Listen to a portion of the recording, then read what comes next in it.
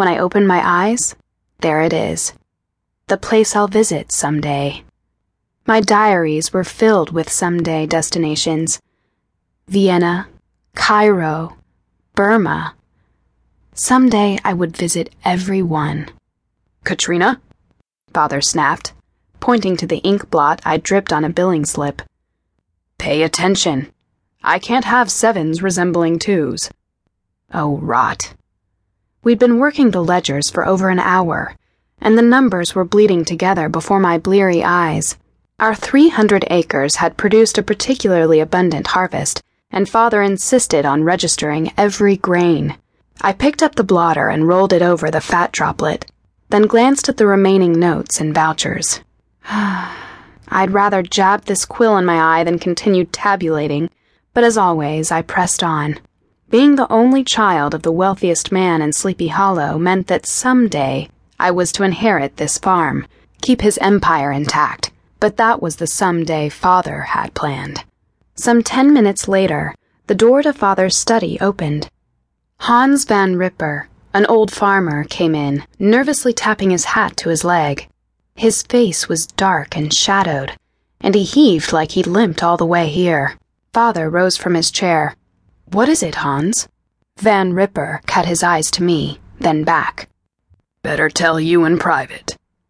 "Go on, Katrina," Father said, making shooing motions with his hands. "Father, I'm 18, certainly old enough to hear." "Go!" Fine. At least I was getting a break from the ledgers. But there was something behind Van Ripper's tense expression that told me this was news I needed to hear.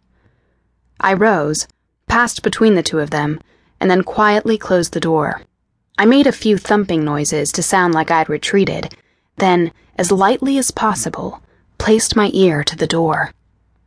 There was a strained silence in the room. Perhaps they were making sure I'd gone. Then Van Ripper uttered, "The horseman has killed again." 1,000 pinpricks needled my skin. I pressed my palms to the door for support. The horseman's back. "Good God!" Father boomed. "Who has he claimed?" "The schoolmaster," Hans answered. "Nicholas Devenpeck. Found the body myself." The air thinned. I struggled for breath. Nicholas? True, he was always clumsy, dry, and poorly dressed, but he was a fine teacher who'd only settled here last winter. Before then, the children had been educated at home, as I had.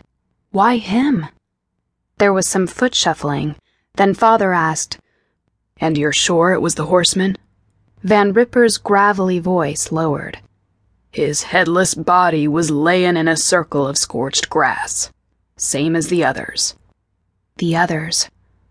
Old Brower and Cornelius Putnam, 2 villagers beheaded. But that was 3 years ago. Then... "I'm waging the schoolteacher tried to outrun the horseman on foot," Van Ripper wheezed.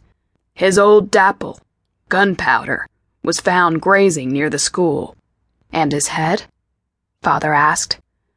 "Several of us scoured the nearby field, but it weren't nowhere to be found." Their words wavered in and out as I leaned heavier on the door. For 3 years there had been no word, no sightings, no deaths. And now, more foot shuffling. Father pacing. "I thought this nightmare was behind us." "Will it ever be?" Van Ripper asked. "You know as well as I that Sleepy Hollow is a haunted place." Bile clogged my throat. I couldn't shake the chilling image of Nicholas, a heap of blood and limbs, sprawled upon a circle of blackened ground. Father briefly stopped his pacing. "Do you know if anyone's disturbed the horseman's grave?" "Who would dare?" Not a soul. In life, the horseman had been a Hessian mercenary whose head was severed by a cannonball. His body lies in the far reaches of the church cemetery.